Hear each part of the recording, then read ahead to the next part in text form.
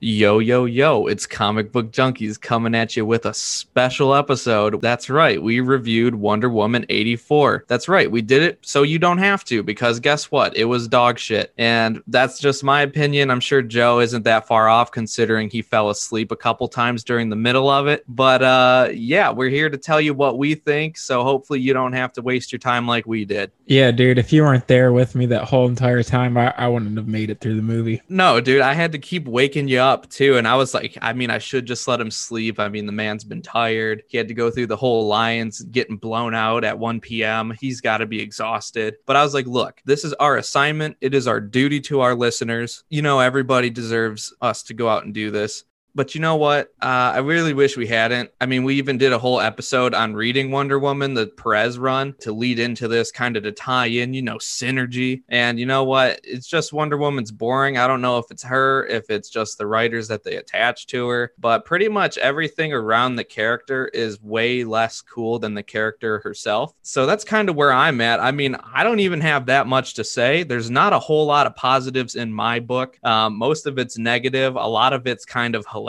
at the same time how they did things, because I mean it's pretty much just a giant romance movie in a way, which is also weird because I mean, like they obviously did some things, to make sure that women were in power, show women are indeed strong. It has a message. I mean, this is primarily going to be something little girls can look up to and say, oh, I can be strong like Wonder Woman, I can do this and that, which is great and dandy and all. But at the same time, how are you gonna have her so hung up on Steve Trevor? Like at one point she literally got her powers back from getting a kiss from him. So it's like, why is Wonder Woman so dependent on men if the whole point is that she's a Wonder Woman? Which also, I don't know if you noticed, they don't call her Wonder Woman a single time in the movie. Are they embarrassed? Are they ashamed? What's the deal? I couldn't tell you. I wouldn't be surprised if they felt some kind of shame in calling her Wonder Woman, but I completely agree with you in that regard. I think the relationship between Steve Trevor and Wonder Woman worked during the first movie because it introduces how they know each other and why they're romantic with each other, but it was definitely played out in this movie.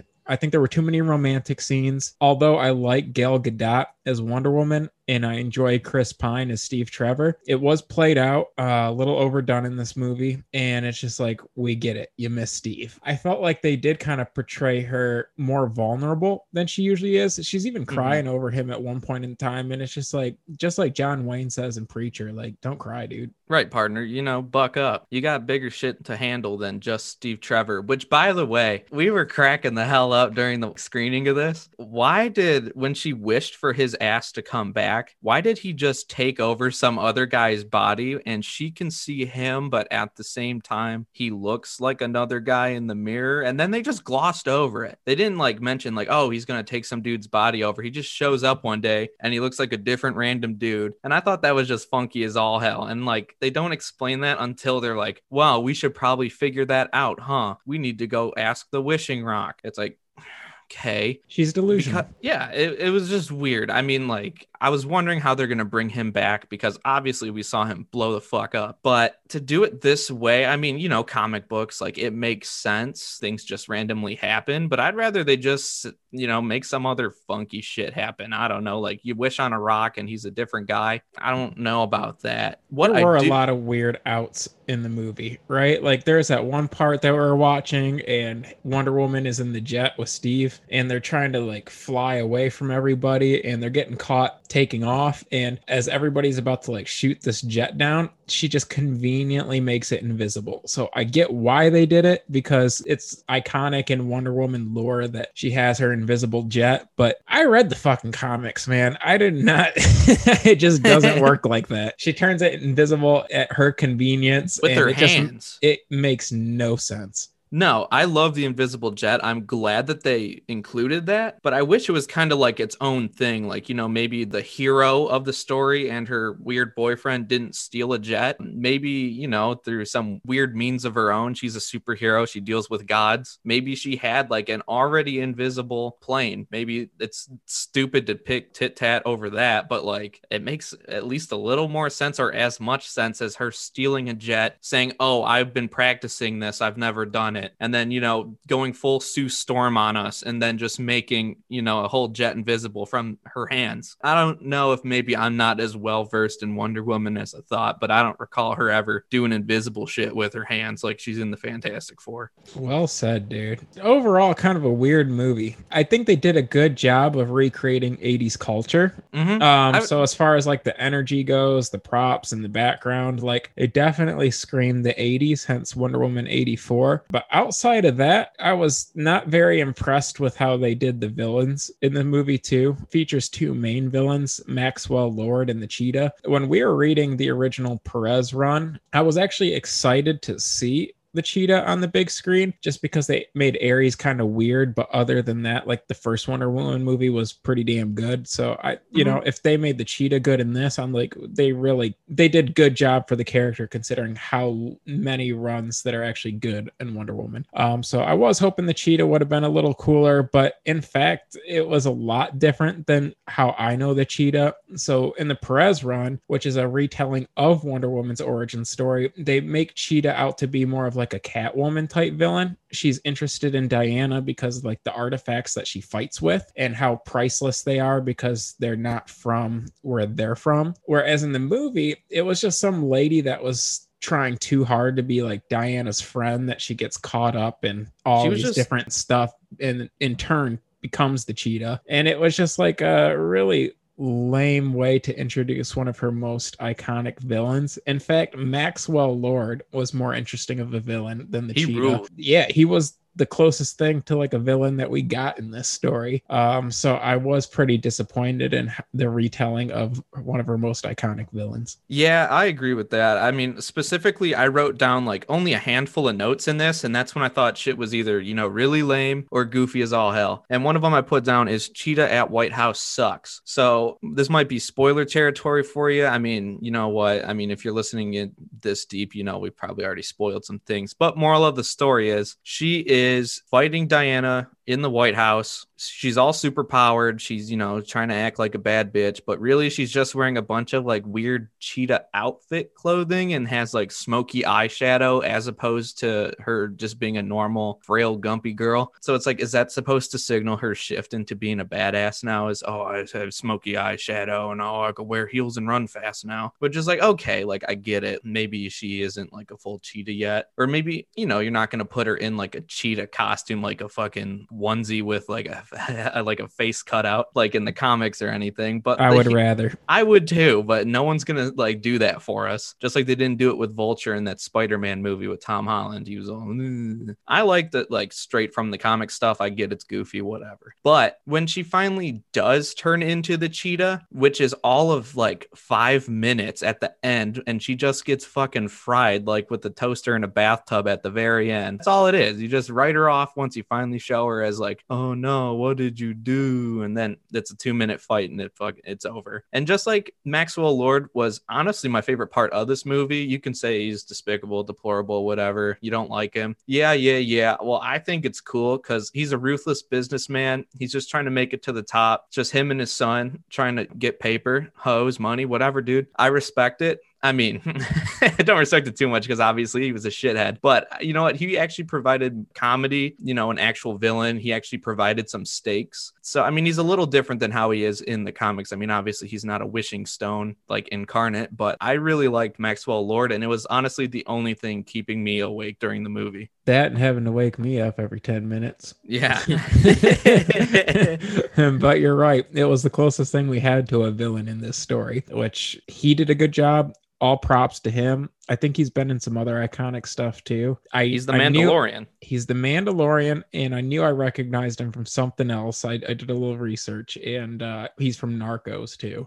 Ah, yeah. I didn't watch Narcos, but I watched like the first season and a half, and it was okay. But regardless, he did a good job for the movie. I like the cast of Gal Gadot as Wonder Woman and Chris Pine as Steve Trevor, but all in all, it was kind of definition of a blockbuster movie. It was the exact definition of a DC cinematic universe movie. Like, well, I like that it was a lot that they had just kind of took a step back. Right. I did like that it was more lighthearted than some of the other DC blockbusters. Agreed. but nothing really made the movie stand out. In fact, Mm-mm. I think it took a step down from the first Wonder Woman movie.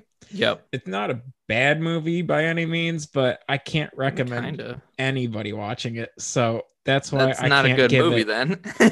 Well, it didn't do anything to make it like a bad movie, right? Like if No. I wasn't so sleepy in the first place, like I would have watched it all the way through and then been like, well, okay, another DC movie. I wouldn't have been like, well, that was a fucking waste of time. Because if you're not doing anything, it's kind of lighthearted. It's still Wonder Woman and a part of what I assume is going to be a trilogy. They already announced it. They're doing a But third one. yeah, nothing super crazy or something that you like gotta go watch now. Matter of fact, after this month, I'm canceling my HBO subscription. Damn. Yeah, so I was that's how thinking I about felt about it. So all in all, 6 out of 10 boobs. That's the best that I can give it, and that's worse than any of the trades that we've reviewed, unfortunately. So, what would you rate it, Burger? keep this in consideration, guys. He fell asleep a few times and he got a 6 out of 10, and he had to, make sure that he got the plot right with me beforehand. So he's being generous, I feel. I'm not going to go anywhere near a 6. I would also contradict him and say I would not recommend. Well, I would agree. I would not recommend it, but I would also say it is a waste of time. I'd go 4.5 out of 10. Like I said, the only thing that was cool, and like obviously, my sense of humor by now, it's a little bit, more fucked up. I like preacher type stuff. That's why I like Maxwell Lord, because he's a dastardly bastard. Dastard. I don't even think that's a word, but more. It is but now. He's a real dastard. But the point is, I mean, unless you're really going into it thinking, I don't even know what you should think going into it. I would just say really avoid it. I mean, if you like the first one, sure, go ahead, watch it. It's nowhere near as good, and I'm not saying that number one was a masterpiece, but it was at least a good flick. This, yeah, 4.5 out of 10, because the cheetah, maybe it's just not for me, but that whole subplot, there's too much Steve Trevor dick riding, and there wasn't really too much else. There was no real direct conflict until the very end, and it was just a couple minutes. And then she talks the ultimate villain off a ledge when he pretty much has 100% chance of winning, other than her appealing to his senses, which I know it's 2020 and we talk about our feelings, but something tells me that this guy wouldn't just like all of a sudden just be pack it up and go home. Whatever. He did it for his son. That's sweet. We have a sympathetic villain. It's good. But other than that, there's not a lot of bright spots. Also, the Kingdom Come armor and the whole Linda Carter cameo, all of that stuff. Why did she need to put that on to fight the cheetah at the end when all the cheetah did was scratch at the armor until it broke? And then she could do a little superhero pose before she fights her with her fucking eagle helmet. I thought that was dumb as all hell. It wasn't necessary. I mean, I think the costume is cool. I just don't think it was cool how they used it. And then a side point before I get back to that point,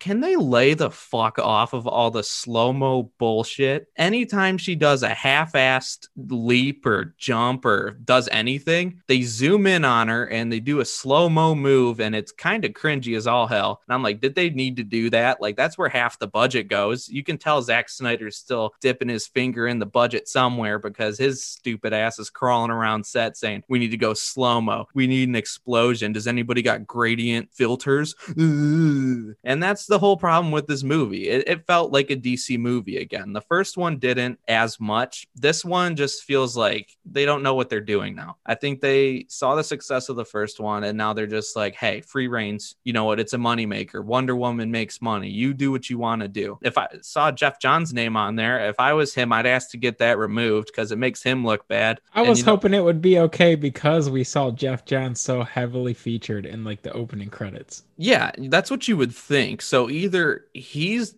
on some bullshit or he just put his name on there and only a little to do with it. I know Patty Jenkins, the director, actually had a little bit more say in writing it this time. And I don't think she's written as much in quite some time. So I don't know if that was an issue, but I don't know. It's mostly a plot issue rather than the acting or the characters. I just think that if it had a tighter, more cohesive plot, and I mean, it doesn't have to be all action all the time, but I don't know. It just didn't feel like something that was for me. The only thing I liked about the plot is that it wasn't overly complicated, because DC kind of shoots themselves in the foot sometimes by making it like too big for their own good. And so they did do a good job of keeping it scaled back. However, nothing really happened during the plot. So even though they didn't try to like overwhelm the audience, they didn't really do anything for the audience. So that was kind of my take on that. Yeah, I agree with you, dude. I mean, that's pretty much all I've really got to say on this. I mean, this may be a quicker episode than you guys are used to. I'm a little let down. I mean, I didn't have the highest hopes because I do understand it is a DC movie. But,